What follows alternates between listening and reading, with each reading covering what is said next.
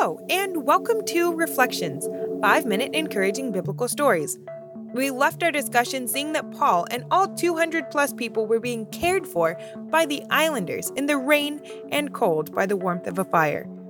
They had to have been in some type of closed area or location so that the fire would be able to work during the rain. We then took a quick look at what island they could possibly be shipwrecked on and found that there's a bit of debate around 2 different islands that it could be. I think that evidence points to one in particular, which I'll continue to share throughout the next several episodes, and you can see if we're on the same page. But at the moment, let's join Paul on the beach and see what happens next. Acts 28:3.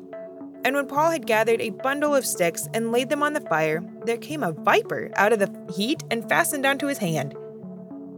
Okay, so let's just do a quick observation of all the things that are going on here in Paul's life. I'm going to start at the beginning and make a couple of assessments because I want you to realize all the things that are going on here.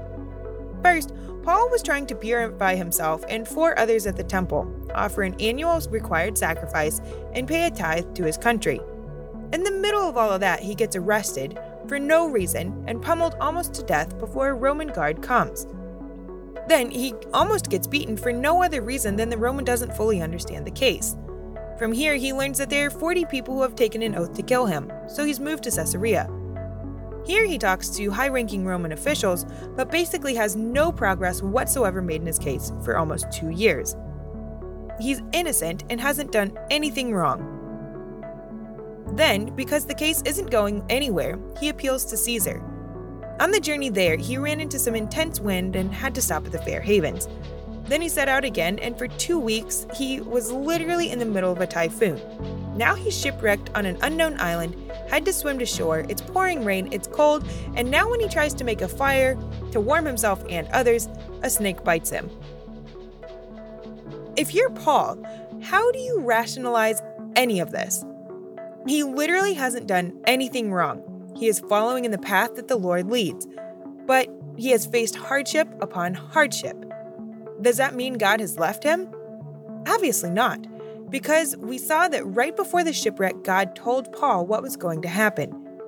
God has been with Paul through this entire journey, and even though it has gone in many directions and hardship has come to Paul, God is right there with him and has allowed him to speak to many people who otherwise would not have had the opportunity to hear the gospel.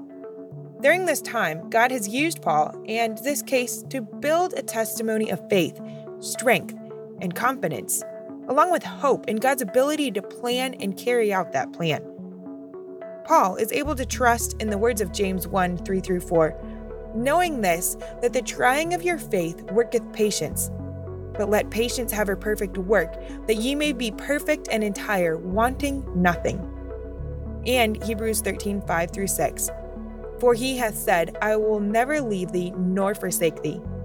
So that we may boldly say, the Lord is my helper, and I will not fear what man shall do unto me. How many of us in the exact same situation as Paul would be able to keep and maintain perspective that God was and is with us? Are there times, or maybe even right now, where you are going through tough times and you're asking God, why? I haven't done anything wrong. That is just like Paul. He was completely innocent as well. And that may be your case. But the reason you are where you are is because God has a bigger impact and plan for you that you could not even imagine. Think about the turns and impact of Paul's life. God truly is directing him and giving him opportunities to share the gospel all over the world and with all different types of people, from high-ranking officials to the common man. No matter where you are right now, God knows. No matter what trial you are facing, like a snake biting your hand, God knows. God has a bigger plan. He is going to pull you through, and you will have more blessings on the other side. Just like God gave Paul opportunities that he could never have imagined, God is doing the same for you. So look for those opportunities and, like Paul, present the things that you know, the story that God has given you to share. Join me in the next episode to see how God uses a snake biting Paul's hand.